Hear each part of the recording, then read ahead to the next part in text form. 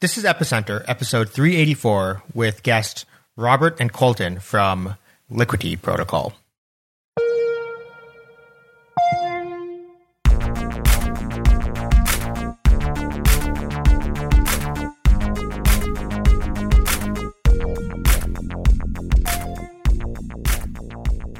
So we're on today with Robert, who is the CEO and founder of Liquity, and Colton, who's the head of growth at Liquity, here to talk today about their very interesting new lending protocol that they're building on Ethereum. And we're going to be diving deep into a lot of the mechanism design and sort of the reasons for why they, there's a lot of lending protocols already today and why they felt the need that like, hey, this is going to bring something really new to the table. But before we dive into that, this is actually a very special episode as well, because we have a brand new co-host joining us this time, Zubin Koticha. He's been on the show twice already, talking about Open V1 and then another, the more recent episode just last week with Open V2. We just had him on, and I've known Zubin for a long time, and we've had him on, and he's just been, always really interesting and great at a lot of this stuff. And so we just, we wanted to bring him on as a co-host. So I just want to give Zubin a quick second to just intro himself as well to all the listeners. Hey guys, I'm Zubin. Thanks so much for that intro, Sunny. So Sunny and I go way back, actually. We went to college together, and then right after college, we were living together in SF. And it was just like this crypto house, it was just like the best time ever. I always knew Sunny as the podcast guy because he would always wake up really early in the morning and be like, guys, be silent, I have a podcast. But some of the really cool kind of moments with some of the top minds in the space have come out with that, out of that process, and it's been so cool to see. And so I was, really excited to join. As for me, I'm co-founder and CEO of Open, which is a decentralized options protocol in Ethereum. And we are currently allowing people to trade call and put options on Ethereum. And the goal is to allow for Ethereum and all sorts of ERC20s in the long run, and build the first highly liquid options market in DeFi. But I have 2 Epicenter episodes talking about that more in depth. For now, happy to turn it back to Sunny and be chatting with Robert and Colton. Awesome. Thanks. And so, yeah, guys, can you tell us a little bit about what is your guys' background? How did you guys get involved with the space? How did you guys start working together? And what led you to Liquity? Yeah. Hi, everyone. And thanks for having us on the show. It's a great pleasure to be here. So yeah, let me tell you a bit about my background first. So I'm Robert Lauko. I'm a Swiss resident. I used to grow up in the Crypto Valley, which has become famous over time. But then later on, I moved to Zurich. That's where I'm based now. And I'm a lawyer by profession, actually, but I always had a keen interest on technology and computer science in particular. And while working as a lawyer, I just realized that when blockchain became a thing, and it was even a thing in my hometown, that it's really something I wanted to dive in. And I just started doing my own research. And after a while, I was lucky to get in touch with people from Dfinity. It was a small company back then, but it led me to my first job, basically, in the blockchain space. And I became the first employee in Switzerland. I had a chance to work on their protocol as a researcher, but also help with operations. And while working there, I also realized that I got more and more interested in the DeFi space, which was starting to unfold in the ecosystem around Ethereum. It was mainly Compound and Maker back then in 2018, and then early 19, I started to think about how I would do things differently and maybe more efficiently than Maker when it comes to borrowing crypto assets. And that's how the idea came about. And in November 2019, I left Dfinity to fully focus on my own project, Liquity, which is all about borrowing. And we set up the company, and later, maybe Colton can tell a bit more about how he joined as a head of growth. Yeah, so my sort of crypto journey is like really long and windy, so I'll spare a lot of the details. But like, long story short, I was kind of the weird kid in like 2014 in college talking about Bitcoin, this new magic internet thing that people didn't really understand at the time. And then I ended up graduating in 2018, so that wasn't like, the best time to work in the space. But after graduating in 2018, I was like, okay, crypto is slowing down quite a bit just because of the chaos that happened in 2017. I'll go work in my industry that I'm also passionate about, which is esports. I spent about a year there, mostly as a graphic designer, motion graphics designer, a video editor, content producer. And then after that, I wanted to make my way back into crypto and ended up coming across a position at the Stellar Development Foundation, where I spent about 2 years working on community and ecosystem development. And then I wanted to make my way back into Ethereum, and through a mutual connection, I was introduced to Robert and Liquity. We ended up hitting it off. We had a lot of good conversations, and after a couple months, I ended up joining the team, which was like 3 months ago now. So it's been full steam ahead ever since then. Awesome. So Robert, like, what led you to want to build Liquity? So, you mentioned you got interested in DeFi because you saw a lot of these like existing, you mentioned Compound. There are a number of existing lending protocols and such on Ethereum. You have Compound, you have Aave, you have ones that output a stablecoin like Maker. What was the sort of weaknesses that you saw with some of the existing systems that led you to want to design a new one? So I was looking mainly at the way those systems liquidate positions that become under collateralized, because those loans, they all need to be sufficiently collateralized. And I just realized that it's all about speed. The faster you are able to like sell off or somehow make sure that your position gets bailed out in case of an under collateralization, the lower you can set your collateralization ratio, or the less extra margin you need for the same like system security. And then like I started like thinking how to make this just more efficient and quicker like than an auction, for example. Or on the other hand, you can also just sell off collateral at a discount. That's what like the early version, like the first version, the single collateral DAI was doing. But even with that, you lose some portion of your collateral due to the fact that you need to sell it at a discount. And that's like how, I came to the conclusion that why not like make it so that instead of like starting looking for a buyer or a bidder, once your position becomes underwater, you can like start earlier and have something around like an insurance or a stability pool, as we call it, where people can already become guarantors of borrowers that may need to be liquidated in the future. So you don't need to find somebody because you already have them available in your system. And that's how the idea came about. Cool. So what do you see as kind of the fatal flaw of like the liquidating systems of that exist? Do you see it as like a contributing factor in Black Thursday, and you saw that as important to fix? Could you sum up Liquity as like really doing liquidations better, or is there kind of a broader design choice that you seem to keep making that makes it different?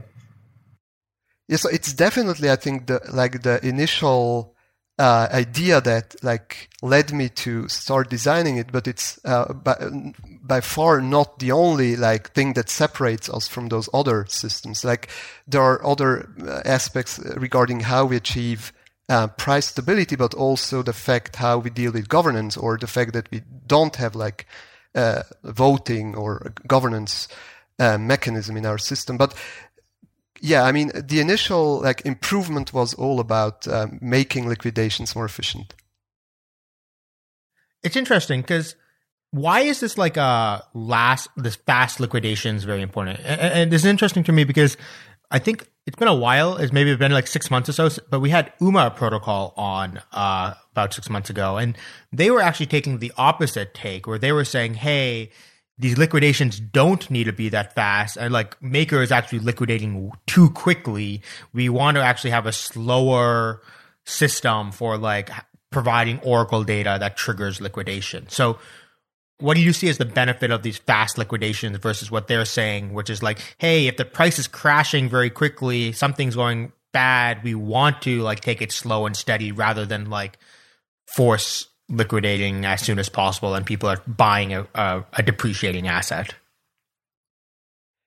Yeah, I think the main underlying issue is that you need to make sure, at least if you want to keep your currency stable, is that you want to make sure that your debt can always be covered, like fully covered. Now, I mean, there is some extra margin there because, I mean, those systems, they are over-collateralized. But if it takes some time to liquidate your position, like from the moment on when you trigger this process, like an auction that may take up to 6 hours or longer, then during those 6 hours, the price can, of course, drop even more. And to account for those further price drops during like the time it takes to liquidate the position, you need to have a higher margin in the first place.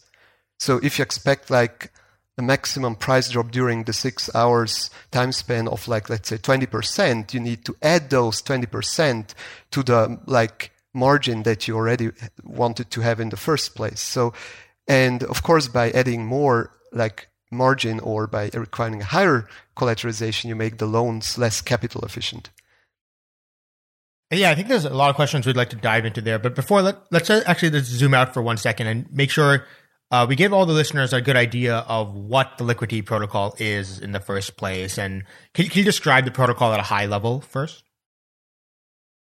Sure. Yeah, I'm happy to. I mean, there are like three main differentiating factors. Like we talked about, like MakerDAO as our main competitor, but Liquid is a bit different. I mean, our main focus is about borrowing. We want to make borrowing as attractive as possible by doing basically two things. By first of all, requiring less collateralization. Like the minimum collateralization ratio is only 110%, which is, I think, the lowest on the market you can find.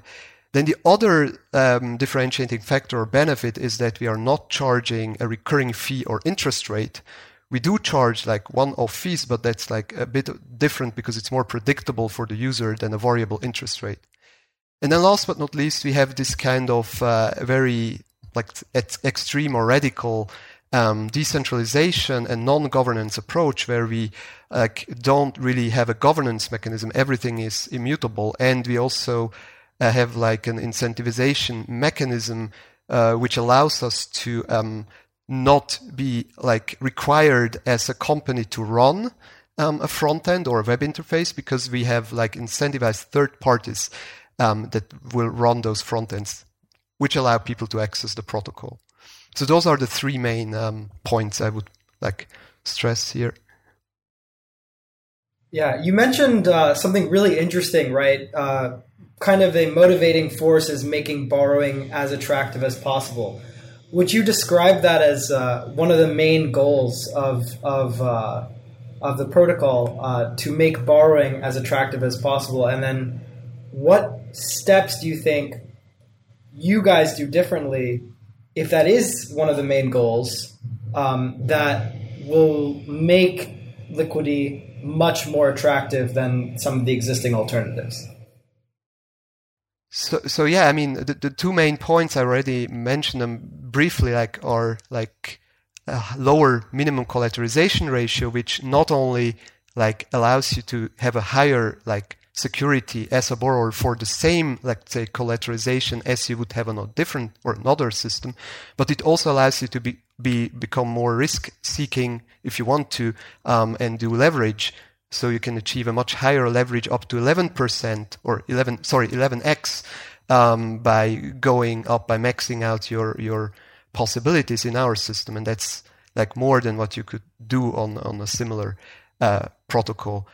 And then the other thing is interest rate, which is maybe less obvious, but the problem with those interest rates is that once you have a position open, you may have opened it at the time and the interest rate was low, but now you have a debt and the interest rate increases, and that's what just currently happens on like in our competitors' system like Maker.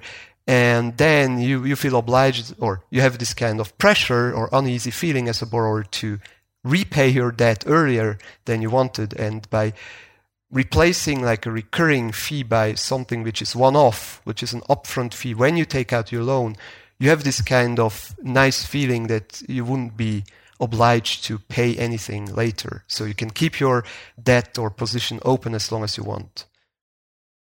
Yeah, and I want to add on top of that is like floating interest rates have become this sort of norm in DeFi, and they're not a great deal for borrowers, especially if those interest rates are floating upwards. So a lot of the times you take out debt and you're expecting to somehow maximize your profit by using that debt or using that leverage. And it's a lot harder to do that if you don't know your cost to borrow, or if your cost to borrow is constantly fluctuating. So let's say you're intending to borrow for a year and the interest rate changes constantly over the course of that year. It's a lot harder for you to quantify the outcomes that you'll be able to get from that leverage. And so knowing your cost to borrow upfront gives you a lot of advantages. Could you explain a little bit about how do you get this collateral ratio to be much lower? So you have this 110% collateralization ratio. I mean, obviously, the lower the collateralization ratio, the higher risk the system faces, both an individual CDP holder, but also just the system as a whole faces. And so what enables you to get this lower rate compared to things like Maker at 150%, or like, I think some of the other protocols have like even higher, like Synthetix goes all the way up to like 750% or things like that. So yes, it's really the fact that we can trigger liquidations instantaneously without a need to find anyone to bail out the borrower. So by having a stability pool, which I can maybe briefly explain, so you can think of it as an insurance pool where people can put their LUSD tokens. LUSD is the name of our native stablecoin or token. So any holder of LUSD can place those tokens in that pool anytime, also withdraw them basically at any time. But then when the system needs to liquidate a borrower, which drop below the 110% threshold, then all the system needs to do is basically take out an amount of tokens from the stability pool which corresponds to the debt that is about to be liquidated, and then basically just burn those LUSD tokens and pay off the debt. And in return, what it also does is that it takes the Ether, like the collateral held by the borrower's position, and it gives it to the pool. Now, the pool will obviously be filled will be filled up by not just one, but like many people. So everything happens like pro rata, like everybody who deposited a share would lose some LUSD in case of liquidation in proportion to his deposit, the share, but also gain Ether collateral from the liquidated borrower in proportion to the deposited share. That's the idea.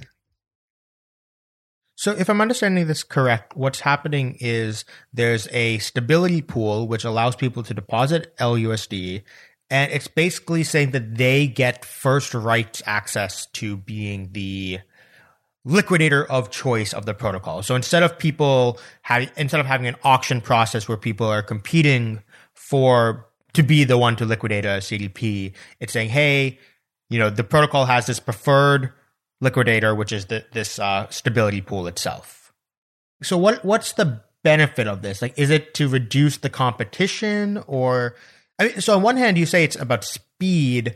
Isn't this actually scary for the people who deposit in the stability pool as well? Because when you have this like liquidators who participate in an auction, if ETH is flash crashing, they want to actually, or if they think it's going to drop further, they might want to withhold putting in a bid in the auction. But the stability pool is kind of forced to buy ETH, and even if it's expected that ETH is going to continue to crash, right? So that's right. There are risks involved if you become like a stability depositor, but we chose this like 110% by looking at like the past data also of like not just the Ether price, but the Ether price that we can get from Chainlink, which is our oracle. And we just saw that this 10% margin is about the maximum that could happen, or based on the historic data that like could be like the maximum price change between two like price feed updates. So theoretically, if you as a stability depositor, you're running, like say, an automation tool that would fire sale or sell like the ether that you get from the liquidated position like immediately when you get it, then you should be able to recoup your like loss in the worst case. But I mean, that's just the worst case. In normal situations, liquidations would happen just slightly below 110%, maybe at 109 or 108. So there's still this 8 or 9% net gain, which should compensate for like the risk of a loss in, let's say, in a black swan event. You achieve this much faster liquidation mechanism through the stability pool, and it allows for much more capital efficiency, a rate of 110%. So doesn't there still need to be an on-chain transaction to start a liquidation? How do you kind of incentivize that on-chain transaction, and how do you ensure that on-chain transaction gets into the mempool and gets into a block sufficiently quickly as well? Yeah, so what's pretty cool about liquidations is that anybody can execute them externally. So basically, we have what's called a liquidation reserve, which basically is it's almost like a fee, but it's a fee that you get back if you pay back your debt. So for example, you open a Trove, you put aside 200 LUSD or 200 LUSD is added to your debt, but that's kind of like stuck in your Trove as this reserve for a liquidator whenever they actually execute a liquidation. So the other part of that is a 0.5% of the collateral also goes to the liquidator. So if I'm somebody who's running a bot who likes to execute liquidations, anytime I liquidate a Trove, I'll receive 0.5% of that Trove's collateral along with 200 LUSD as a sort of flat rate. But what's also cool about Liquity is that you can liquidate Troves in bulk. And because of the way it's implemented, you'll actually save money on gas by doing that. So let's say there's 30 Troves eligible for liquidation. It'll actually probably be more profitable for you to liquidate all 30 in one transaction versus trying to liquidate just 5 of them or something like that. So that's kind of the way it's designed for liquidators who might be running bots or monitoring the Troves. So this is super cool because it's, for a stablecoin platform, pretty revolutionary to have instant liquidations. But for a lending platform like Compound, you already have instant liquidations. How would you compare Liquity to something like Compound for instantaneous liquidations? I'll add that I'm not totally familiar with the Compound liquidation mechanism. I'm mostly familiar with Maker's liquidation mechanism because I've been kind of just studying it in a little bit of detail, as well as their 2.0 liquidation mechanism that they're working on. But I don't know, Robert, if you have anything to add regarding Compound. Yeah, so I think Compound's liquidation works by like letting people like repay just a fraction or like the part that needs to be repaid in order to push the collateralization ratio back to a healthy range. So it's like a partial liquidation in a sense, not like a complete liquidation, if I'm not mistaken. But the difference is, I mean, they still like have higher liquidation ratios than we do. And so as far as I know. And the other difference is, of course, like the interest rate that like with Compound is again like a recurring fee. And in our case, it's a one-off issuance or borrowing fee, which like leads to a different like experience as a borrower. Got it. So it's that combination of both instantaneous liquidations and this new way of doing like flat fees for a borrow that's unique and kind of uncharted territory to a certain extent. Yeah, exactly. Another thing, though, that I saw that was a bit different about Liquity is that in Maker, DAI holders don't have any claim on collateral, or at least until there's a liquidation, and they can buy that. But like it seems in Liquity, an LUSD holder, which is the stable coin, which maybe we should have mentioned that earlier, but yeah, LUSD is the stable coin in Liquity. They can, at any time, you can redeem your even if you're not a CDP holder, you can redeem for collateral. And how do you do that? Whose collateral are they redeeming here? Is all the collateral getting pooled together, or do people still have individual CDPs or troves? And so then who gets liquidated? Yeah, so people do have individual troves, but what's really cool about redemptions is that it's this mechanism almost for like bringing debt back into the system and then canceling that debt out. And so the way it works is whenever the system stores troves in this way that it's from the most risky to the least risky, or from the lowest collateralization ratio to the highest collateralization ratio. So when somebody comes along and it's profitable to redeem that LUSD, say there's this arbitrage opportunity, LUSD is floating below the peg, they can redeem that LUSD at face value against the riskiest trove or set of troves in the system. So that redeemed LUSD is actually used to pay off the debt of the riskiest troves within the system in return for their collateral. So as a borrower, you don't incur a net loss. You just lose a little bit of your exposure in return for your debt being paid off. That's basically allows for people to feel more certain that LUSD is actually, redeemable instantaneously for its value. And how do you kind of ensure that these redemptions are kind of in good faith and are not arbitrages? So, for example, let's say that LUSD is actually trading at $1 on other markets, secondary markets, but the Chainlink Oracle, there's a little bit of lag. It's not instantaneous, and so ETH might be trading at a price that implies like you can make money by doing an instantaneous redemption, right? So is there some kind of fee, or how do you ensure that is accounted for, that or potential for Oracle lag? Yeah, so that's a great question. That's a point that we have looked into, because it is like a potential issue that we need to take care of. And the way we do that is that we have a redemption fee. And the redemption fee, even though it has a decaying mechanism, which means that it goes up with every redemption, and whenever there are no redemptions, it would slowly decay or exponentially decay over time. But there is like a minimum fee at 0.5%, which makes sure that it can never decay below 0.5. And 0.5% also happens to be like the minimum threshold for the Chainlink Oracle in order to trigger a new price update.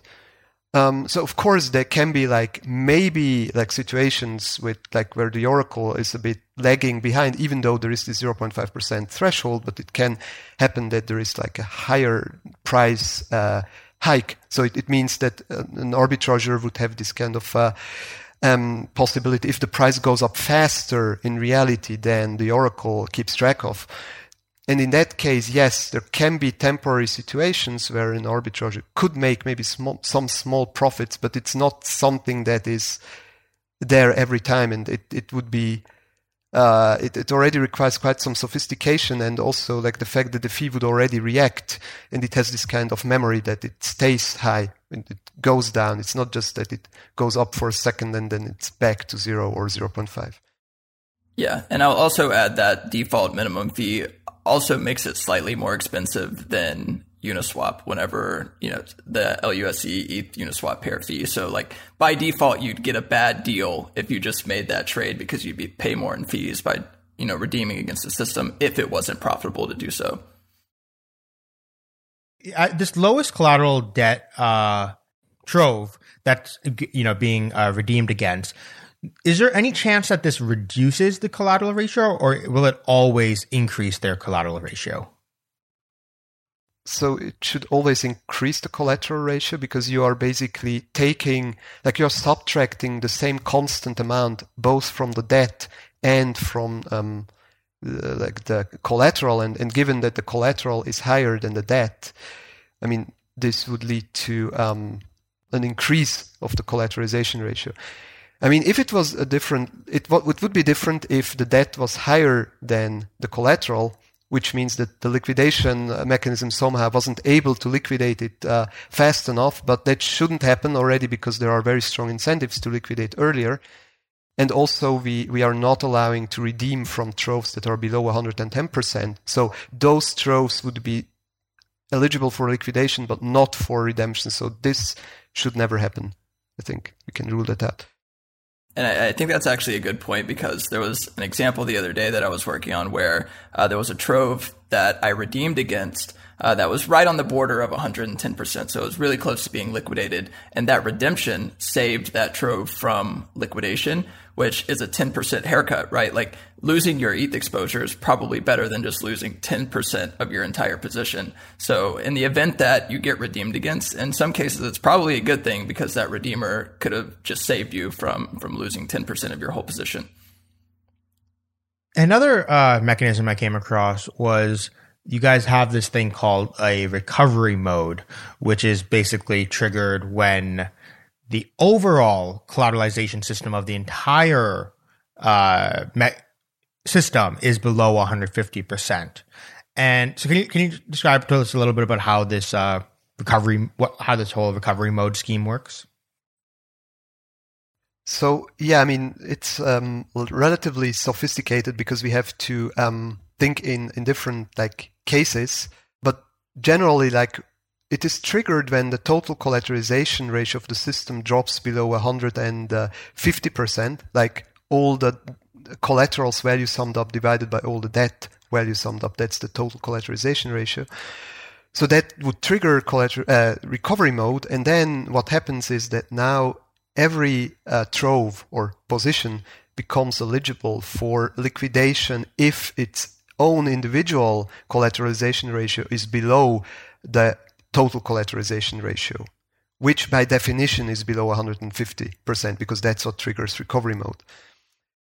So that sounds scary, of course, because now suddenly people with, let's say, only even with 140% collateralization ratio could be liquidated, but we do cap the liquidation loss. So you would never lose more than 10% of your collateral, or like you never lose more than this 10% difference between your collateral and debt. So it's basically for you the same as in a case where you're liquidated below 110%, because you only lose this 10% above your debt. So we cap this loss, and we give a way to the user or to the borrower to get the surplus refunded. So let's say if you were liquidated at 140%, you would basically get back 30 of your collateral. Like you had a debt of 100, you had collateral worth 140, and you lose 110 of your collateral and you get back 30.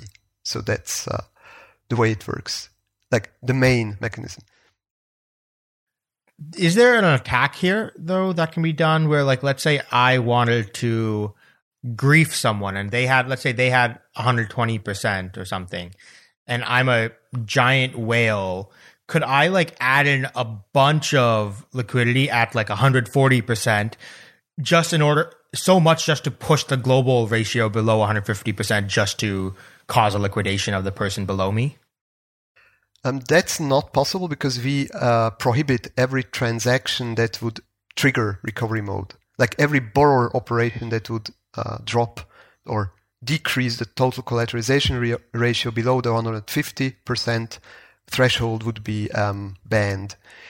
And also we have a set of bans and prohibitions during recovery mode. Like we make it so that some operations are not allowed during recovery mode as well as at the cusp of it, to make sure that those incentives cannot be easily like abused. Yeah, so that whale would have to be very mean and dump the entire ETH price, not just to try to attack liquidity. They'd have to aggressively dump ETH too. So another thing that was interesting here. So it seems like there are a few risks that will, in practice, push a vault to not be at like a trove opener to not be around 110%. So the first thing is like you could get redeemed upon.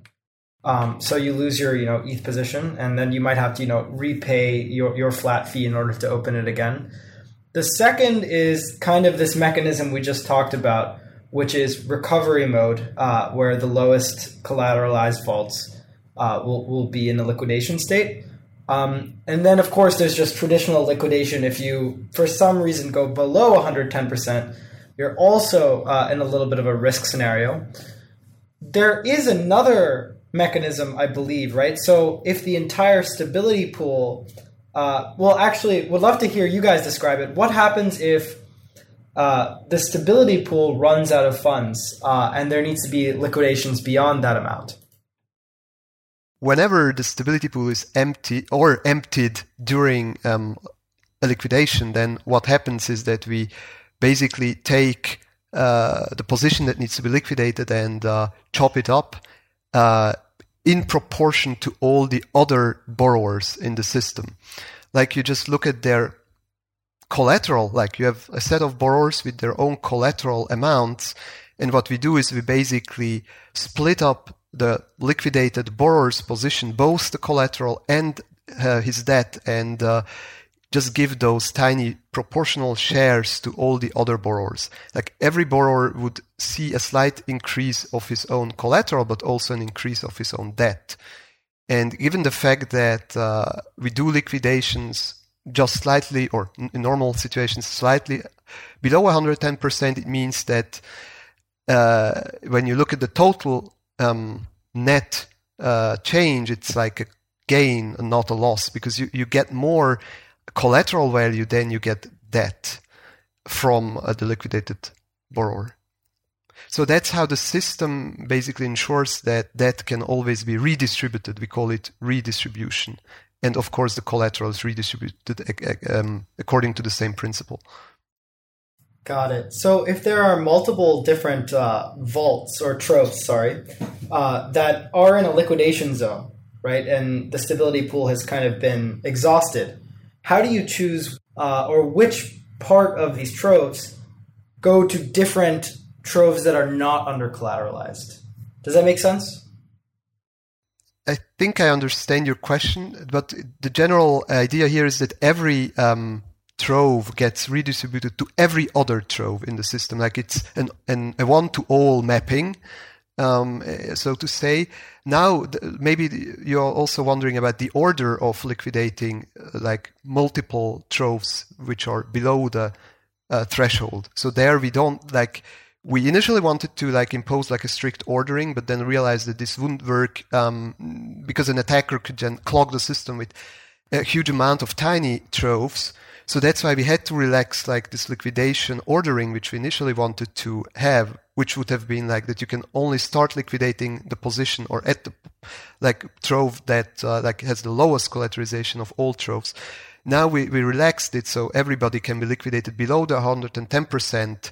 And you can also apply this batch liquidation that Colton just explained to make it more efficient. But then everybody would be on the recipient side.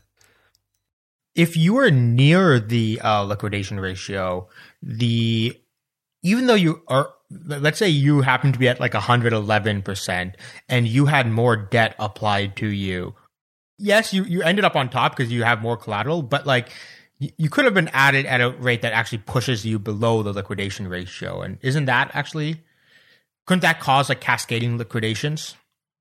Yeah, that's a very good point. So we did some simulations and also just some static calculations, so how that would play out.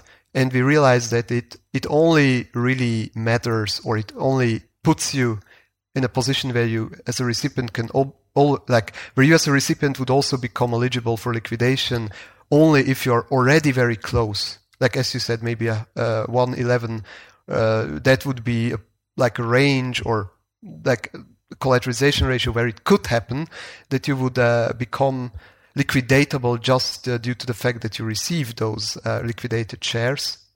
But for higher collateralized troves, that wouldn't really happen. It's very unlikely if you just look at the numbers. Yeah, and I think even if you're on that 111% threshold, you're so close that if a lot of people are getting liquidated and we're in a phase where we're doing redistribution, I mean, the odds that ETH drops 1% in that scenario is probably really high.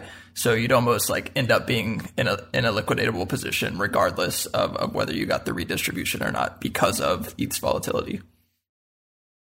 And so I think what Zubin's question is how much, like how do you decide the distribution of, you're distributing both this debt and collateral to existing Trove holders.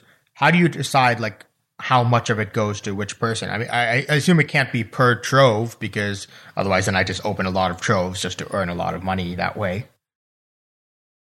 Yeah, so the way it works is that it just looks at the collateral amounts held by all the recipients, like by every active Trove owner, and it would just give you like a proportional share in proportion to your collateral as a percentage of the total collateral in the system. Like somebody, let's say, who has a collateral worth $2,000 and another person who has like collateral worth $1,000, now the Trove owner with the $2,000 would get like twice the share of the debt, but also of the collateral. Like it's really proportional to your own collateral. Does that make sense? There's almost like two tranches. So when it comes to like earning from liquidations, right? There's like two tranches, right? There's the people who provide in the stability pool first, and then if that gets depleted, then it goes to existing Trove holders. Is there a world in which like no one wants to deposit to the stability pool and everyone would rather just use their capital to provide CD to open more Troves, and like as long as they can like get other people to not put into the stability pool, the stability pool never ends up being used, and it only becomes like this, like that second layer tranche becomes the primary system. So I think as long as the price of one LUSD is below 110, like which is a hard price floor, which is a hard price ceiling, I can explain it later. But as long as the price is below the $110, it would mean that basically every liquidation would lead to a net gain for the stability pool providers or the stability providers. So just looking at the incentives, it's not really conceivable that nobody would want to become a stability depositor because there's free money basically on the table. It's only like conceivable if the price exceeds 110, because then like this kind of net gain for you as a stability depositor is turned into a net loss. But this is a very extreme scenario which we don't expect to happen exactly because we have this kind of hard price boundary at 110. So isn't there also additional rewards, I think you might have mentioned, where you get liquidity tokens, LQTY, liquidity tokens for being in the stability pool? Could you explain about that? That seems very, very interesting. Yeah, so LQTY is the sort of secondary token of the system. It is not a governance token, but it is a token that allows its holders to sort of have a claim on fees in the system. So as you're earning LQTY for being a stability pool depositor, you can then turn around and stake those LQTY tokens in order to earn fees that are accrued from people who are borrowing from the system and then people who are redeeming from the system. So those fees end up going to the staking contract and are distributed amongst the stakers. So this is really interesting. This is almost like the opposite of the paradigm that's existing right now. Right now, we have lots of governance tokens which don't really get cash flows, at least at this point. But this is almost more like a token that does get cash flows, but not governance rights. Yeah, and the reason there's no governance rights is because there's nothing to govern. So basically, everything within Liquity is handled algorithmically, from monetary policies to everything else. So there's nothing to govern, which is like kind of a blessing for some. Like governance processes can just be long and boring, and frankly, they could suck. And a lot of people don't enjoy them. And a lot of that also has to do with the culture you've built around your governance and stuff. But for the most part, governance can be a really hard problem to solve for. So if you can come up with a solution where you don't need governance and you don't need a community of people pretending they're the Federal Reserve or something like that, you end up in a pretty good spot. So that's kind of our opinion when it comes to that. How do you do protocol upgrades without a governance token? Have you thought about, Liquity V2? How do you work on those kinds of protocol upgrades? Yeah, I think our current headspace is that it'll be very similar to Uniswap's approach, where they deploy the system in an immutable way. And if we end up doing a V2 later, or maybe a V3 after that, whatever, we come up with, one, a migration plan, and then two, we end up launching a completely separate system.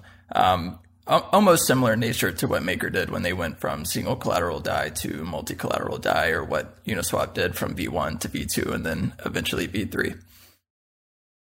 Does the Liquity token act as, in Maker, the other purpose of the MKR token is also act as this like global backstop kind of thing. Does the Liquity token take on any such role in this system or not really? No, it does not. What I'm kind of seeing that what Liquity is doing is that in Maker, it's sort of every CDP is sort of this like standalone unit, and there's no sense that there's all these things are actually sharing a protocol.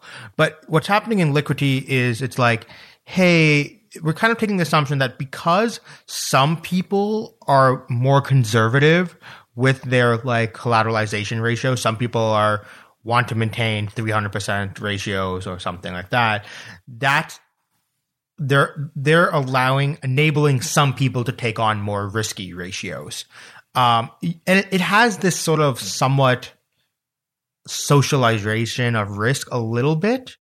But then shouldn't the people who are taking on those higher collateralization ratios be compensated for that? Because so currently you're saying that like the liquidations are getting given pro rata. So once the stability pool is out, it's getting given pro rata based off of collateralization amount. Shouldn't there be some sort of weight given as well to the collateralization ratio, where if you have a higher ratio, you should be getting rewarded slightly higher than people with even if someone has a higher collateral amount, but lower ratio than you?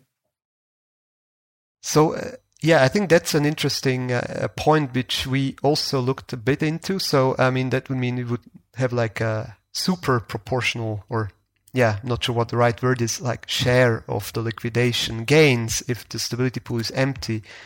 Now the problem with that is we are bound to some like implementation details around like keeping the troves in an ordered list, because like it was quite tricky to do all this in a scalable manner. Like implementation was not easy, as I can tell you, because exactly due to the fact because the troves are so interrelated and interdependent rather than just being standalone beings. And for that matter, it's not possible to do any kind of redistribution that leads to a reordering, like that breaks the ordered list, because some troves would then suddenly like get like a higher or lower collateralization ratio than their neighbors in the list.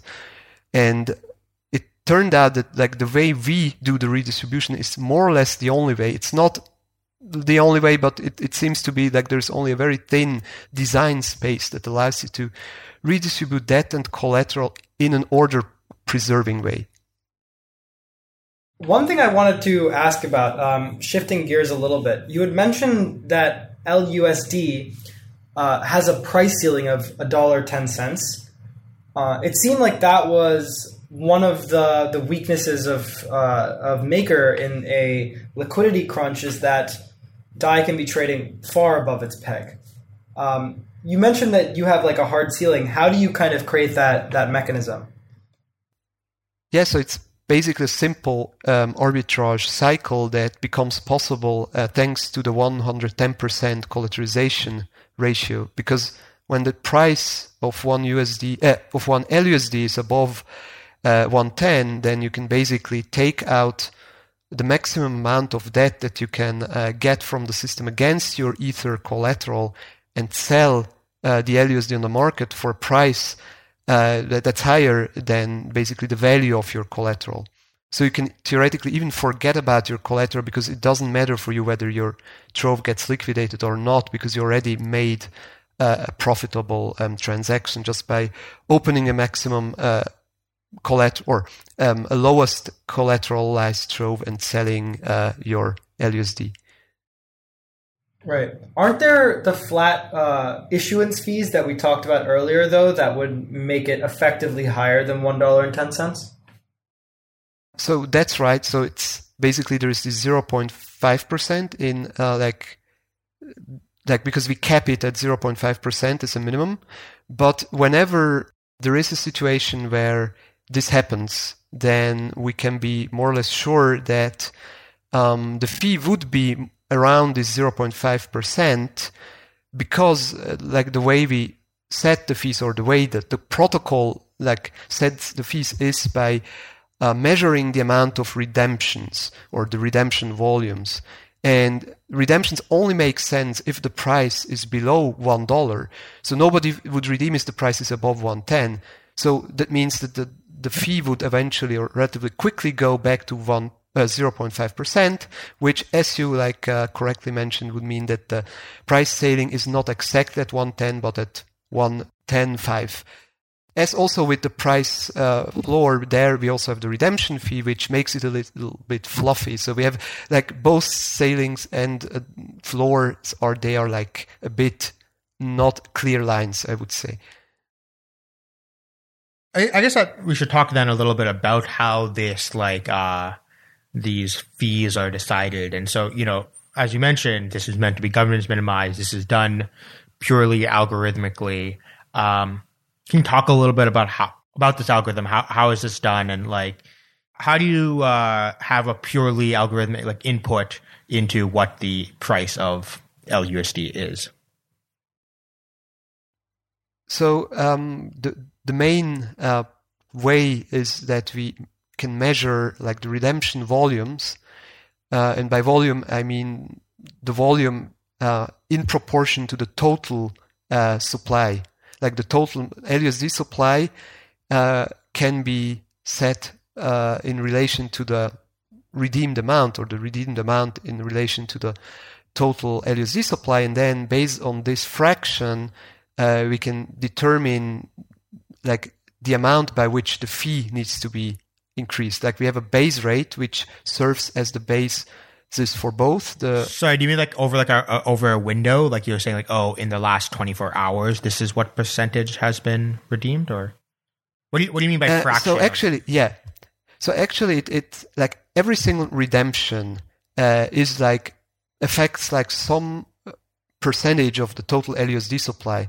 Now, what we do is we take the current base rate and we add basically the redeemed fraction of the total supply times 0.5, which is a constant parameter. We add this to the current base rate.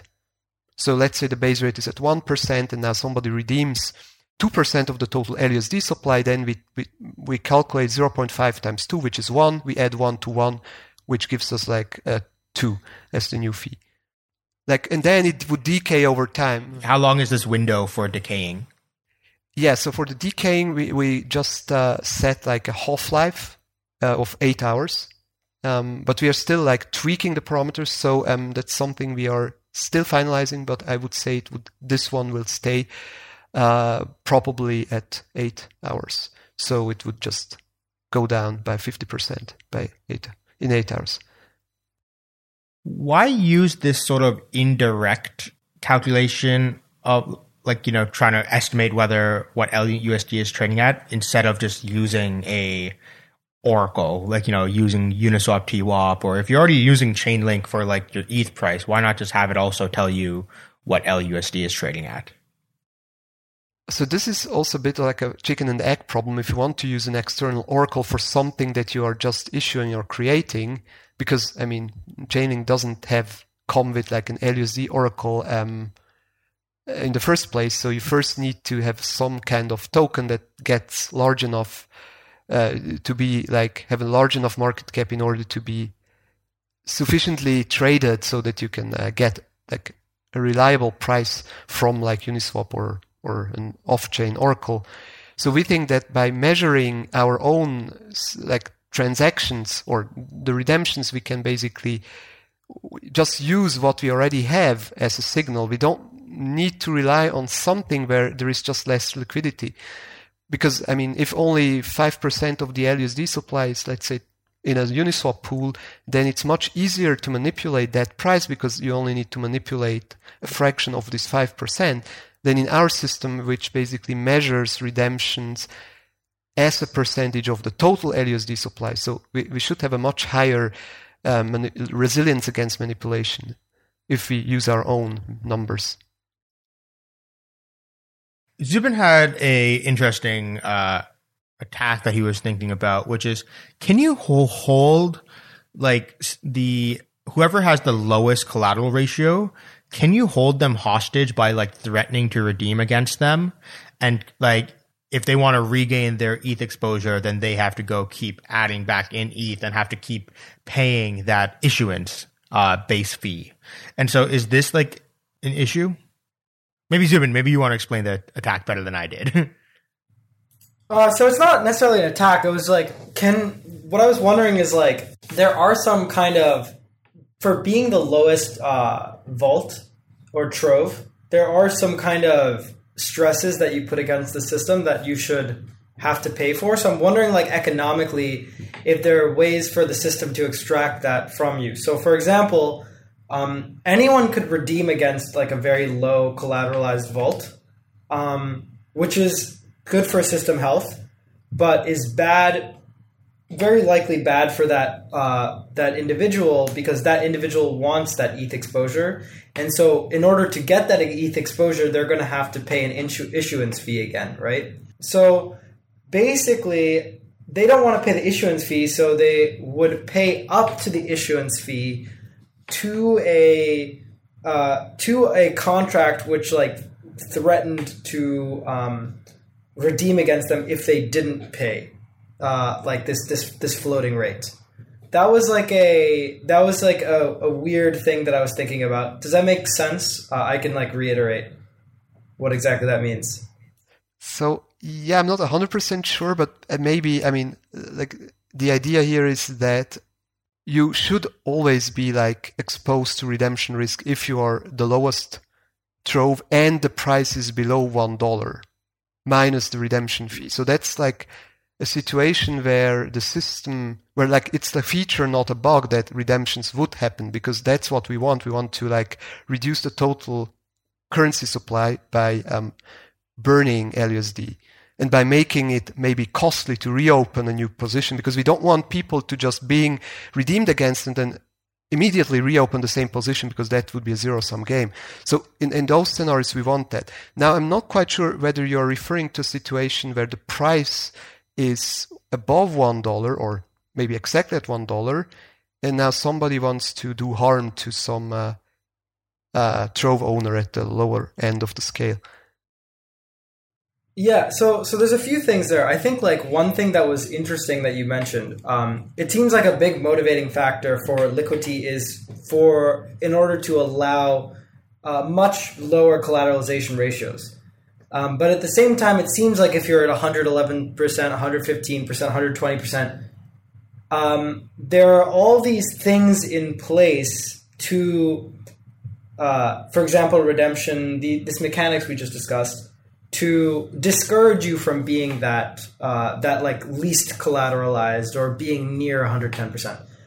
What do you think is like an effective rate, right, that people should aim for then, right? Because it seems like, you know, at 111%, 112%, we want people to get redeemed upon because it increases the health of the system. What is the rate then that you see as like truly healthy for the system to a certain extent? Yes, so I think here we looked a bit at the numbers from like our competitors, and we saw that, like, let's say the Maker system normally hovers around 300% collateralization, or at least the single collateral DAI had this kind of average. Now with multi-collateral, it's like really, it depends on the collateral type, so it's hard to compare. But for Ether, I think 300% on the Maker system is not just an average, but it's also something which is relatively safe. Now, in our case, we don't need that much because we have this faster liquidation. But what you can see there is that the 300% is basically twice the minimum, like it's 2 times the 150% minimum. So in our case, that would translate to 220%, which is 2 times 110. So I think 220 would be like the lower end of where we would consider our system to be safe, but we would generally recommend or hope that it would probably hover around 250%, so over time. But people are crazy these days, so who knows? It's hard to tell. Yeah, that's super interesting. Yeah. Yeah, and I think it's an interesting point. I just think it's an interesting point that, I mean, you really get more leverage for the same amount of safety because of the 110% minimum. So that's the important fact to consider. You definitely don't want to be hanging out around 110% just because it exists. But if you're a Maker user who is used to a 300% collateralization ratio, you can transfer over and, hang around 250%, 220% and take advantage of better capital efficiency that way. Right. And it seems like there's a trade-off there. You get a better liquidation ratio that makes you feel comfortable as an individual to not get liquidated. But you also have these other kind of variables to think about, redemptions, etc. So it'll be really interesting to see the dynamic between like Maker and Trove and Trove's on Liquity and see what kind of market forms between people shifting back and forth. Do you think this will become like a much harder or higher mental overhead for like people trying to open positions on Liquity? Because, in Maker, I just have to think about, the only thing I have to be thinking about really is the ETH price. But now here in Liquity, it seems that there's like all these different things I have to start like paying attention to. I have to pay attention to, how many people are redeeming LUSD. I have to look at, what is the global collateral like ratio. I have to start paying attention to what is this like stability pool rate, because, things in the system act differently. Like this is so much more I have to be paying attention to. And do you think this is a higher this cognitive overhead is going to cause UX issues? It's possible, but I also think, users are starting to become more advanced, so they want more advanced access to leverage. I think we've done a pretty good job in explaining how Liquity works, like within our documentation, explaining how it works within the UIs we've made available. And I think people are going to get the hang of it. Like all new things, they come with headaches sometimes they don't. And it just depends. Like, are people willing to sacrifice capital efficiency for maybe like one or two more things they have to consider, right? And I even think I'm not totally convinced that redemption risk is like this massive risk that people will have to be thinking about all of the time, because it only comes into play within certain situations. And I would rather be protected in those situations anyway. So I don't think it's something that will be just constantly prodding in the back of their head as soon as they kind of get the hang of the system. And maybe one thing I would add to it is that we can also think of the market the borrowing market in segments. So for those who are willing to be on the safer side, like maybe have a position that's less capital efficient, those people only need to maintain a collateralization ratio above 150%, which is what they are used to from like using like Ether A on Maker. So they don't really have to worry about anything else, because it's practically impossible that they would get redeemed against. And even if the system enters recovery mode, they would be on the safe side. It only affects like those risk-seeking people who are already like maybe more degen or more just trying their luck. So I think those people, they will need to be a bit more cautious or a bit more attentive to those changes. But I mean, there are also Trove automation tools that we encourage people to build for our system, and at some point we assume that this will all be automated. Like at least like the sophisticated borrowers would use those kind of toolings. Colton, I heard you mention the UIs. So I noticed throughout a lot of your docs, you guys talk a lot about like, incentivize front ends and things like this. So, why, like, I know like a lot of people care about like, decentralized front ends, like, Uniswap has a number of front ends and things like this, but like you guys seem to put a lot of stress on it. So why is this such an important focus for you guys? I mean, one of them is philosophical. One of the cornerstones of Liquity is decentralization and immutability. And so one of the best ways to achieve that is not only at the protocol level, but at the front end level too, right? Like if you have one access point to your entire protocol and somebody shuts it down, or you have like a DNS hijacking or something, you never know what happens these days. All of a sudden you put all of your users at risk. And the other side of it is we're starting to see the market evolve such that interfaces like Zerion and Zapper and Argent are starting to become more popular than the interfaces of the protocols that they're plugging into. So these like third-party front ends are becoming a sort of staple in the industry. And we think that, one, those are important, but two, it's also important to incentivize those. And not many people have really given that a try. We're kind of one of the first ones. I think Yearn is starting to experiment with it a little bit. I know 0x tried it way back in the day, but the incentive mechanism was maybe not completely fleshed out at the time. So I think that's one of the big reasons we want to focus on it, is because, one, we can maximize decentralization not only at the protocol level, but the sort of product level where people actually access the protocol. But two, we can find a way to incentivize this new like sort of budding segment of the crypto industry. Yeah, I thought that was really cool. So how does that mechanism work? Is it like a DAO that's giving Liquity LQTY tokens? From my understanding, it's not. It's actually built into the protocol. Yeah, it is actually built in. So we have this basically pool of LQTY rewards that is going out to stability pool providers. How that works for front ends is that whenever they facilitate a stability pool deposit, through their front end, they tag it with an Ethereum address that's associated with their front end. And it tracks the rewards of the users that they sort of bring in to the system. And it also applies another thing called a kickback rate, which specifies how the rewards are split between the users and the front end who facilitated that user's deposit. So let's say I have a kickback rate of 80%. I'm a front end. You guys all deposit through my front end.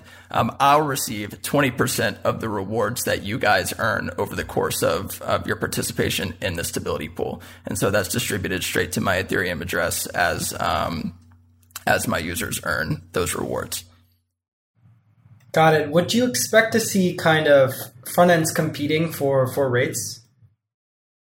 Yeah, exactly. We expect to see the sort of kickback rate to be a competitive market, but also the features you offer your users to be a competitive market. So two things to touch on really quickly. We provide a front-end launch kit, which is basically this cookie cutter template that anybody can deploy just from the command line. It comes with built-in features and stuff.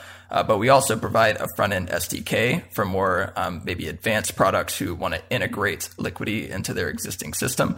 And so those two types of ways to build a front end will also have a competitive advantage. So if you're launching the cookie cutter thing that we provide and you try to say, like, I want all the rewards, I don't think anybody is going to be excited to use your front end. But if you provide a custom integration, maybe with some custom tools, then people are going to be more willing to accept, some kickback rate that is a little more favorable to the front end. So we expect those two aspects of it to be an interesting competitive market. Another thing I kind of wanted to ask, especially for you, Colton, was what is the growth strategy, right? There's so many moving parts in making a stablecoin platform to be highly liquid, and there's so many moving parts for also the borrowing aspect, and you have also a stability pool on top of that, and LQTY as well. How do you bootstrap all of these different parts of the protocol and make this a really liquid experience for users? Yeah, that's a good question. It's something we think about a lot too, because I think, it's really interesting. The state of the industry now is that you kind of launch this governance token and you expect like a community to just pop up around it. And it's kind of like it's like low hanging fruit a lot of the time these days. And so since we don't have that approach, we really have to focus on building these like paths to success for all of these different users within the ecosystem. And so what I've really been focused on is building this sort of foundation for a community to grow. Whether you're a borrower, an arbitrageur, a staker, a front end, like you need all of these different resources to actually succeed. And so that's where a lot of our focus has been. We think that the front end reward scheme will help a lot on the adoption front, but also on the user acquisition front. And as far as liquidity goes, we plan on providing some LQTY rewards to an LUSD ETH Uniswap pool to help bootstrap liquidity for the first 6 weeks. And then from there, we want to pursue ecosystem integrations outside of that that we think will be beneficial for the growth of the ecosystem. So, like Curve integrations, maybe Shell Protocol, et cetera. There's a bunch we've been considering and looking at, and more pop up each day. So that's where we've been looking. First, focusing internally and making sure we have everything set up and ready to go for launch, for a community to grow and thrive and focus on things besides governance so they can kind of succeed within the ecosystem. And then we want to start pursuing integrations as best we can in ways that benefit Liquity. One thing I also wanted to ask was kind of how you think about the regulatory question, and especially having a token LQTY, which will get cash flows. How are you thinking about these kinds of questions and creating a decentralized protocol as well as the different regulatory regimes that exist? Yeah, that's also an important point for us. And I think you are referring here, or you may be referring to like US security laws, because like there it could matter whether you are issuing a token that has some like reward capture mechanism or not. But I think here we are taking a little bit of a different approach. So what we are really trying to do is making sure that the token is sufficiently decentralized, and not just the token, but also the whole system and including the front ends, so that it doesn't really matter what your token is, because the entire protocol is so decentralized that there is nobody who is like really an issuer. I think that's like the point. Now, I know there are like systems which have like this opinion that, they are just giving out a governance token and that's not a security and that's it. And they are like somewhat more centralized because they have their own front end, and they maybe they even have like majority voting rights, or at least like a large impact on the vote through their like own tokens. But I think that's also a dangerous strategy, because I mean, a governance token can easily be turned into something that gives you a cash flow, and I think that's like eventually the goal. I mean, we've seen it with Uniswap that they now have like, or even in version 2, they have some kind of mechanism for diverting some income to the token holders, like the Uni token holders. So I think our approach is really about decentralization, which we think is the way to minimize legal risks. And then one other question kind of around this, how did you kind of bootstrap your team, and how do you like fund development, especially without a DAO that can give rewards to developers? So, I mean, we are mostly VC funded. So that means we had a few two rounds of financing, which gives us a nice runway so that we can also like see what we want to build in the future. But currently we are really focused on just releasing and launching this liquidity protocol. And yeah, I mean, we are now not that much worried about like fundraising anymore, or at least for the time being. Yeah, and it helps that we're quite a small team. There's about 8 of us, so it's not like we're having to fund like 20 plus developers or anything like that. We're pretty scrappy. And so, what's the roadmap here? So you guys aren't launched yet, but should be coming soon, I believe, right? So, I think this week. Okay, so if it comes out after today, I guess we could share that the official launch date is April 5th, which we haven't shared, which we plan to share actually shortly after we finish recording this. So that'll go out today. The roadmap so far has been wrapping everything up. We were able to fit in another audit in March. I think it was 3 weeks with CoinSpect. And then after that, the plan is to ship it and make it go live. So. And so where can people learn more and connect with and, do you have like some community channels that you want to suggest, or where can people just go to learn more about the information and launch and all that kind of stuff? Yeah, definitely. The best place is liquity.org. And then we also have docs.liquity.org, which we think is quite extensive for mostly an FAQ. And then we also have technical documentation that you could find through that FAQ. So anything you want to learn about Liquity, you could do so through there. Hopefully, if not, anybody feel free to reach out and ask questions and we'll get them added. We also have a community Discord, which is relatively active.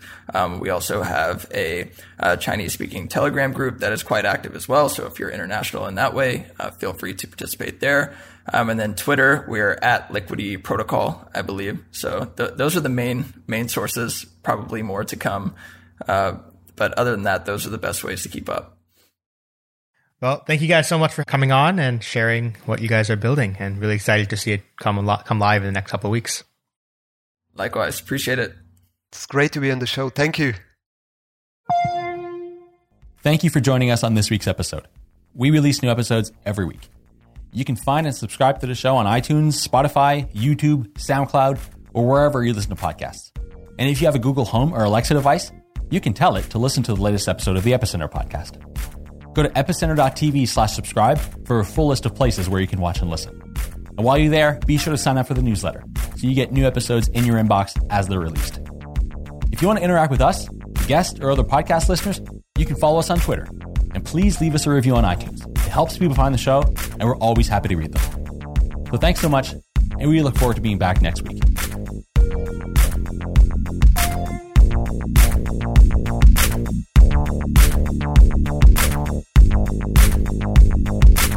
Thank you.